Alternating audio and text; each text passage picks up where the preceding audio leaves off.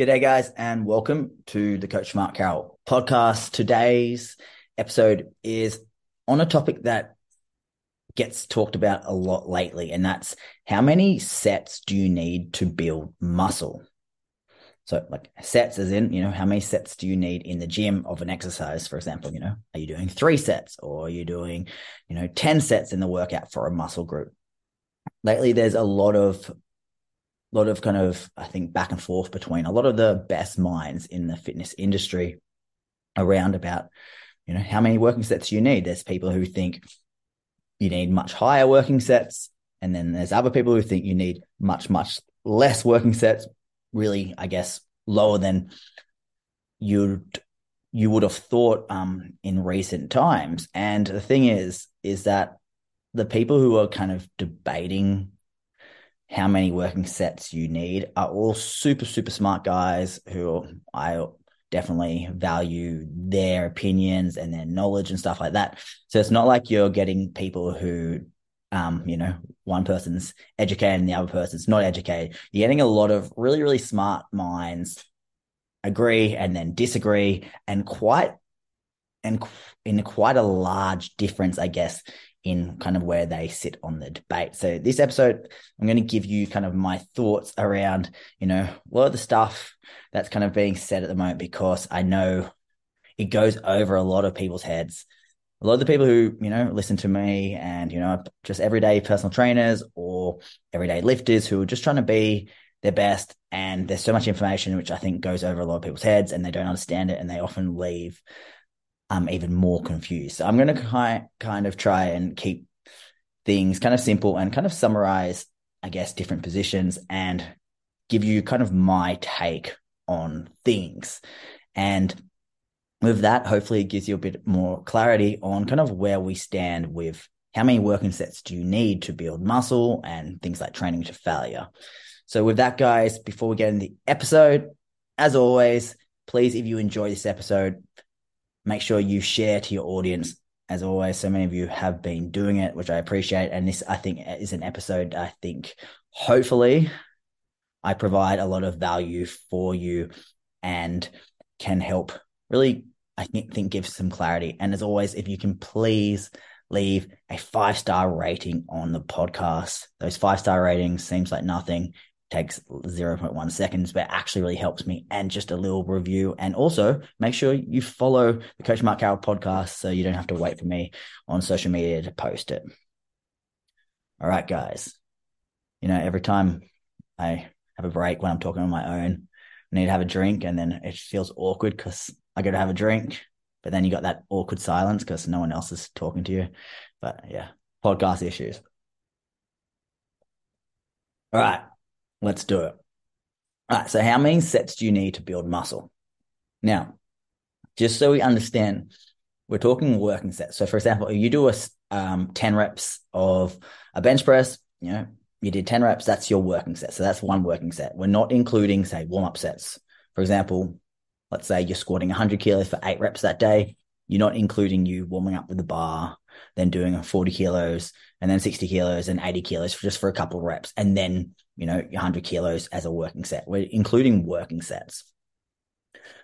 So over kind of a recent period, the last few years, I know a lot of guys are kind of using, and I was myself kind of using more, I think I really like the Mike Israetel model, where he was kind of talking around about that 10 to upper end 20 sets of a muscle group. So 10 to 20 working sets. And that's something I kind of looked at quite a lot. And then I know people like Brett Contreras, who I really like. Obviously, as you guys know, but with his stuff with glutes, he was talking even higher kind of working sets, upwards, I think, of 20, 25, 30 working sets for kind of like the lower body. So quite high working sets. And then more recently, there's kind of been debates around much lower training volume. Someone, again, who you guys know I like, Paul Carter, Lift Run Bang. Paul, these days, I think his side is kind of taking much, much, much lower volume and more so about taking sets really close to failure and only doing 1 to 2, say, working sets which you probably be like, oh my God, 1 to 2 working sets. But the way Paul's doing it is, high quality working sets. And, guys like Dorian Yates, one of the famous bodybuilders, I think in the late 80s from England, who was Mr. Olympia for years. That was his kind of model, I think, when he was at the top of his game. And so the idea was around, I guess of this podcast is you're getting such a, I guess, conflicting sense of volume and how many sets do you need, because you're getting super smart people on, I guess, really, really differing sides of the arguments. And often a coach will cite a study, and that study will be more about, one end. But then another person will cite another study, and then another person will cite another study. And so with training, I think training's quite an interesting one. My kind of interpretations of research seems that nutrition seems to be a lot more easier to kind of get, I think, probably a better conclusion of things, especially around things like, calories and, we understand energy balance. Whereas training, I think, to build muscle, there's so many more variables. Is it a trained person? Is it an untrained person? What's their actual training technique like? What's their recovery outside? Muscle building is such a slow process, and there's so many variables. So this podcast, I guess, came about today. I saw one of the, I guess, good minds in the industry as well, Menno Henselmans. He came out with a post today breaking down another study. And so what this study basically said was that there was 2 groups in the study. One group took sets to failure or within around 1 or 2 reps, give or take. And then another group in the study took their sets 4 to 6 reps away from failure. So 4 to 6 reps. So that's a long way off. Like, let's say if you stop a set and you had 4 to 6 reps in the tank, that's a big difference to stopping a set with, say, 0 reps in the tank. But what was interesting in this study, it seemed that results were actually identical. So the same amount of muscle was built on sets which were taken to failure versus nowhere near failure. Nowhere near failure as in 4 to 6 reps, which is still a large difference. And what I believe was the main conclusion of why the same muscle amount was built was that the volume was accounted for. So the way you can kind of look at volume, there's ways different people kind of look at volume, but primarily you can say sets times reps times load. So again, I'll repeat that. So volume is often measured as sets times reps times load. For example, so you do 1 set of 10 reps at 100 kilos of your squat. So 1 set again. So let's say you did 1 set of 10 reps of 100 kilos. So that means you did 10 reps of 100 kilos. So you moved basically 1,000 kilograms in that one working set. So that's the way you can look at volume. And sometimes you can just look at volume as, say, total working sets. But in this regard, what they were looking at was the total volume. So the sets times reps times load, I believe, was the driver. And what happened was equal muscle mass seemed to have been built from people not taking sets to failure versus taking sets to failure. And this was quite interesting because something that has been recently said a lot, and something I've also said a lot, is kind of pushing more what we call the effective reps model. So what the hell does that mean? The effective reps model is basically kind of taking a look at, let's say you do 10 reps in a set, right? You do 10 you do a set of 10 reps, and 10 reps is where you reach failure. You can't achieve another rep. So the idea of the effective reps model is that the last few reps of your 10 rep set is probably the key reps to achieving hypertrophy adaptations. So let's say you do 10 reps, if you do, say, a 10 rep set of squats, the first few reps aren't hard.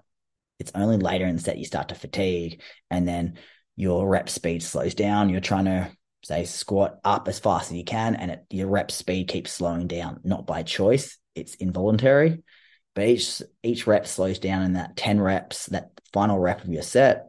It's a real grind. You're struggling. Instead of just bouncing up, it's like a 3-4 seconds concentric. So 3-4 seconds to drive up. So what this kind of means, or what they're kind of looking at when we're talking effective reps, is that probably it's the last few reps of that set, which is triggering potential hypertrophy adaptations. And this is what we call, I'm trying to think of a simple way, but basically what we look for as the key driver these days, probably of muscle building, is what we call mechanical tension. I repeat, mechanical tension is probably what is considered as probably the key mechanism to building muscle. So mechanical tension, in a really, really, really simple way of looking at things, is when you start to fatigue, and the way you kind of, if you're watching a set, is, as I said, that kind of velocity of your rep, so that your bar speed starts to slow down. So your ability to push or move the weight quickly begins to slow down. The more it starts to slow down, the higher the mechanical tension is kicking in. And so that's what we kind of think is probably the key driver of growth, or what the effective reps model looks like. So for example, if you do 10 reps, all 10 reps are not equally as hard. The last 3 reps of the set are when things start to get really difficult. And so the effective reps model is kind of saying, well, yeah, we did 10 reps, but probably it's only the last 5, 4, 3, 2, 1 reps that are probably what is triggering hypertrophy. So what does this mean? Well, the whole idea was that with the effective reps model, it's saying if the last few reps are what leads to hypertrophy adaptations, then obviously you want to be taking your sets to close to failure, right? Because if you're stopping well away from failure, then that means not many reps are very effective for producing hypertrophy adaptations. So if you're doing, say, 10 reps and you're doing a weight you could get 15, 20 reps on, it means pretty much none of the reps are going to be what we call effective.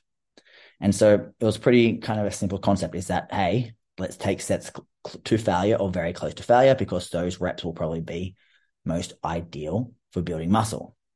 But then that's where obviously a study like the Meno study today he was talking about, is that both groups, one group which took sets to failure and then the other group took sets 4 to 6 reps away from failure, produced similar hypertrophy adaptations, which kind of then not discredits the effective reps, but it just, again, throws another spanner in the works, I guess, to it. It's like, all right, well, maybe it's not just this.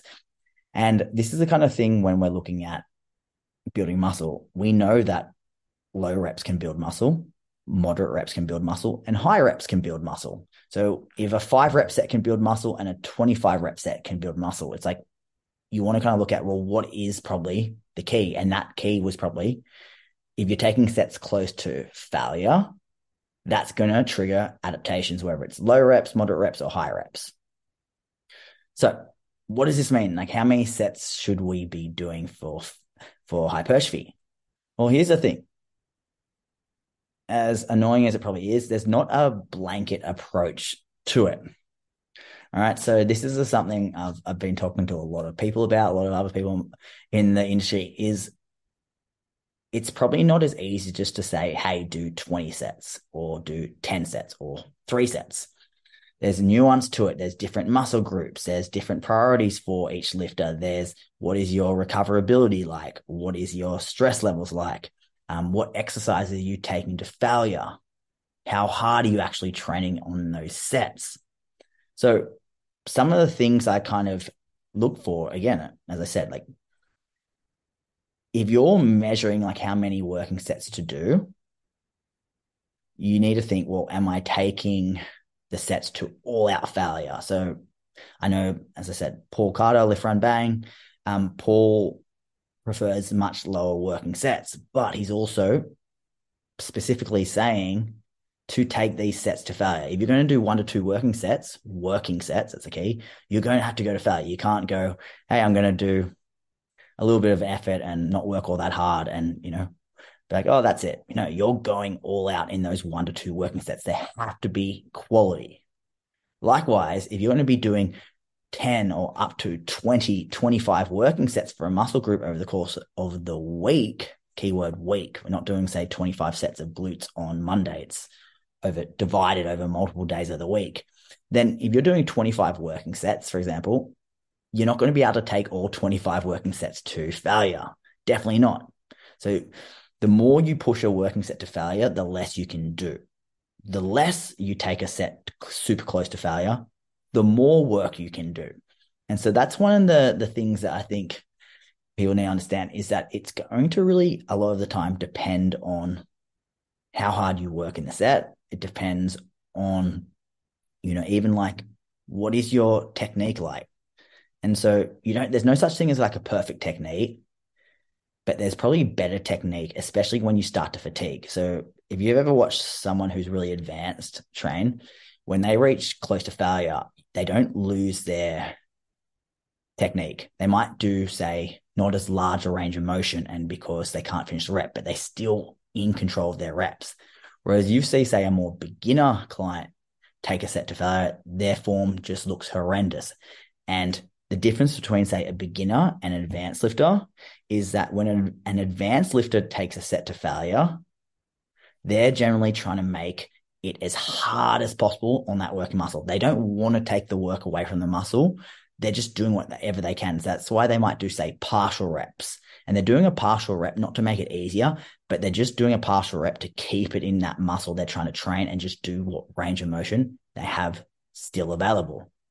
Whereas, say, a more beginner, novice lifter, when they get close to failure, they're thinking, oh my God, how can I get the pain away from this muscle group? How can I make this easier? And they start to, swing the weight, or they start to try to use other muscles to contribute, because they're just kind of focusing on, say, moving the weight from point A to B.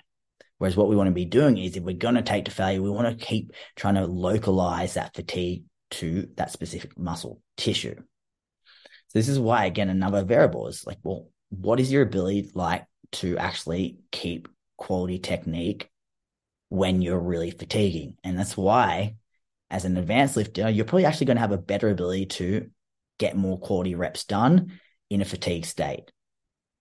Likewise, as a beginner, you're probably going to have not nearly as good ability to take a working set really close to failure without a large amount of probably detrimental technique breakdown. Then you could also look at going, well, training to failure is hard. It's stressful on the body, potentially from a standpoint of, well, it's going to hurt. You have to be really kind of mentally dialed in. You have to be really wanting to push it. And there's other factors like, well, what's the exercise like? Am I taking a conventional deadlift to failure and trying to push that past failure? Not what we want. Or are we trying to take, say, a lying leg curl to failure, which is going to be much more safer and easier to really push. Then, so if I'm kind of going, all right, well, how many working sets are we doing? I'm also going to be looking at, well, what is their ability like to train? Like, how many days a week can they train? What's their ability to then outside the gym? What's their recovering like? Are they doing positive things to recover, or are they living a super, super stressful life, or they're, say, trying to run half a marathon in 6 weeks' time, and so they're running 4 times a week whilst trying to crush the gym? So maybe training super, super to failure might not be the most ideal thing at the time right then, while they're trying to push other components of, say, health and fitness. So this is why it's not always just the most blanket approach. And that's why I generally kind of like to use a more middle ground approach. I don't necessarily use crazy volume, but I definitely don't go super low volume, because I think it can be really hard to actually do that well for majority of everyday lifters. So I was talking to my brother Glenn about this, and my kind of takeaway from probably learning about this a lot, reading a lot, listening to a lot of different great minds around this in the fitness industry. And, if you ask me, how many working sets do I need to do for a muscle group? I'd probably say something along these lines. If you're taking us training super, super hard, and you're taking us working sets to all out failure, You're not only taking those sets to failure, but you're doing a great job of doing it. You're not having a large amount of technique breakdown. You're really, really choosing the correct exercises to push it. If you're taking sets really close to failure and training super hard, you probably need much less working sets. Okay.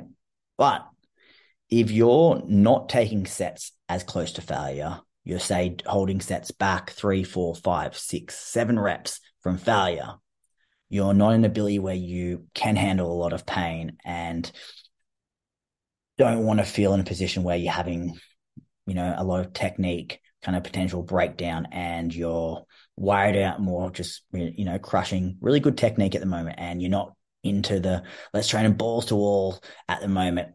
If you're training further away from failure, then you're probably going to need more working sets to deliver the same hypertrophy adaptations. So think of it like this.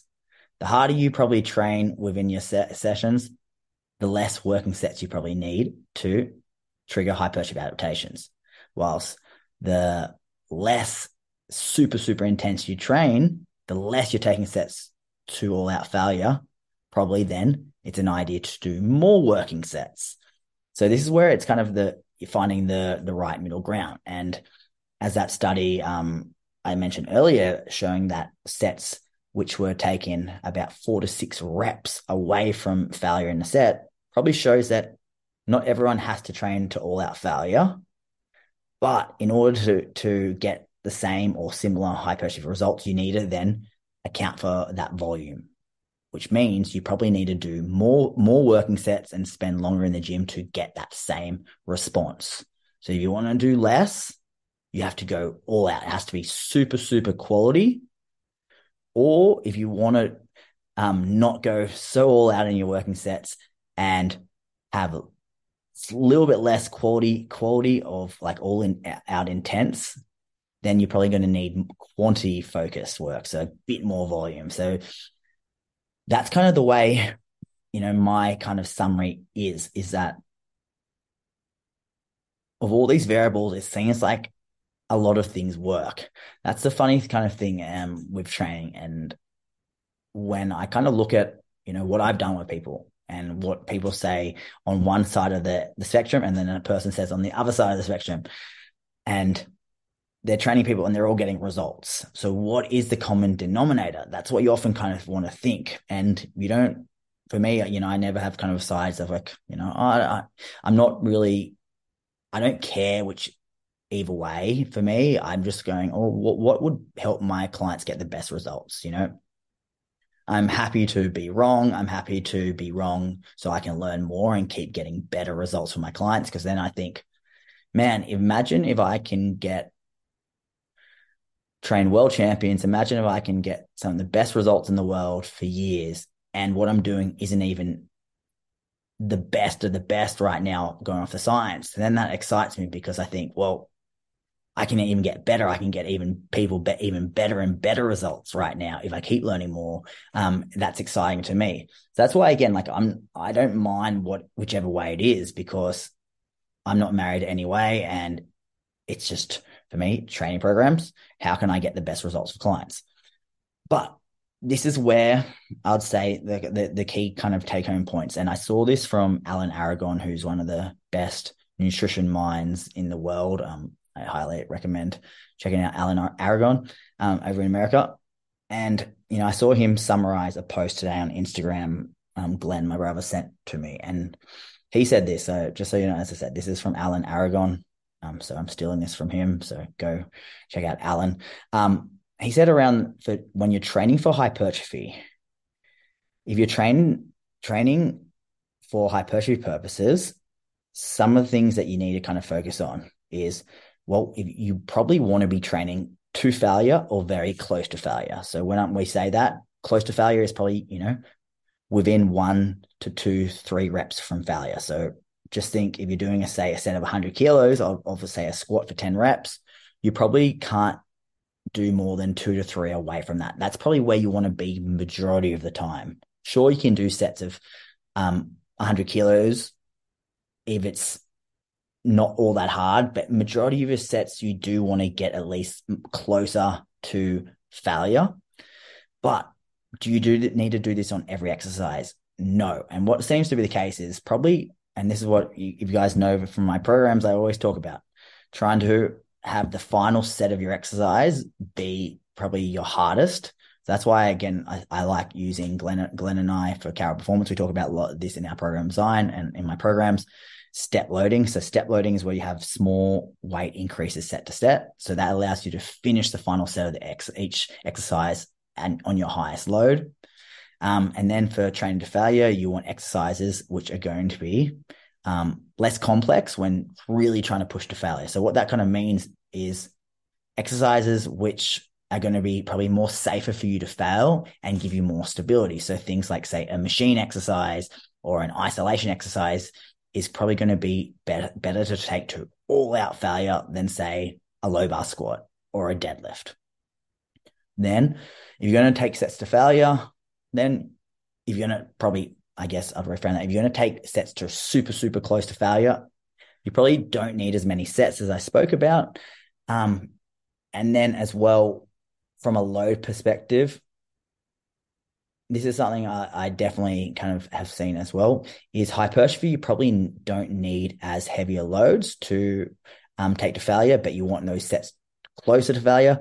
Whereas strength adaptations, obviously strength adaptations, we're going to want sets like lower reps, because strength adaptations are going to be what we call neurological adaptations primarily. So neurological adaptations are generally going to be in like that 1 to 5 rep range. And then hypertrophy is going to be more what we call structural adaptations, and they're generally going to be more slightly higher rep ranges. But for strength, not taking sets to failure majority of the time probably is ideal.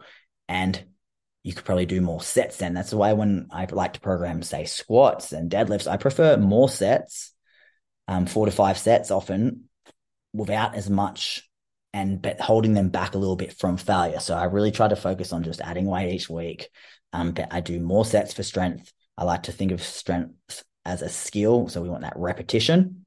Whereas hypertrophy, you probably can get away with less working sets if you're taking things to failure. Okay. So long story short, guys, kind of, is that right now there's nothing set in stone with muscle building. Okay. And that's the funny thing, I was talking to a few people about in the fitness industry, is that often you're like, all right, cool, this is it. This is what we need to do. And then a study will come out and that conflicts that. And then another study comes out and conflicts this. And what you're trying to do is you're just trying to kind of piece the clues together. So pretty much from all the best minds, I see that nothing's set in stone right now. It's just, all right, we learn a little bit more. We learn a little bit more. But you also want to think, like, what is that common denominator? Obviously, you want to get in the gym. You want to train with choosing good exercises appropriate to your goal. You want to be using quality technique. You want to be training hard. You want to be then backing that up with obviously quality nutrition, calories, suitable to your body composition goal, and obviously protein and things like that. So when trying to, for the most part, get the best results possible, try to not major in the minors. Okay. So try not to get too stressed out. Like, oh, like how many sets am I wrong if I do 12 working sets or instead of 9 working sets? Are my results going to be ruined? No, guys, try not to get too stressed out on so many of these things, because it just adds complexity, which probably doesn't need to be. And people start to overthink things. So as I said, if you're going to go super, super balls to the wall on working sets, just like your life depends on it, you probably need less working sets. If you're going to train, in a more standard manner and hold sets back from all out failure for majority of your sets and just say finish with a top end heavy set, then you're probably going to need a little bit more working sets. And, sometimes one of the goals is one of the ways is more appropriate to one person and the other ways are more appropriate to the other person. So it really kind of depends. But long story short, crush the basics. That is what's going to be probably the winning formula for majority of us, is get in the gym, train smart, lift well, lift with quality technique. As I said, do the basics well, and piece by piece, each study, each year you learn a little bit more. And I'm sure whatever we're learning right now, it will probably change a slight bit our interpretations or our knowledge around a topic in next year and the next year and next year. It doesn't mean everything what you're doing right now is wrong. It just means each year you kind of have as we get better research, you're just kind of learning a little bit more, a little bit more, a little bit more. But for the most part, there's probably not a magic kind of set amount right now. So try not to stress about it. Try to focus on the quality, do the basics well, and that will probably be a winning formula for the most part. And just keep learning, because the more you learn, the more you can learn from different people. I think the better it is to kind of try and find out what works best for you yourself. So guys, thank you as always. I hope this gave you a bit of clarity on kind of what's going on at the moment, but also it probably left you a bit more confused because there wasn't a definitive answer. But that is science, that is learning, that there's often not a black and white. As much as we would love to say this is black and white, this is the perfect amount, it probably isn't like that yet with the valuable research and knowledge we have, but it allows us to kind of know still a very solid amount to get great results. So guys, if you enjoyed this episode, please like and share to your audience, and for anyone who you think will add value to it, when you share on social media, it helps so much. So thank you guys, and as always, I'll catch you next time.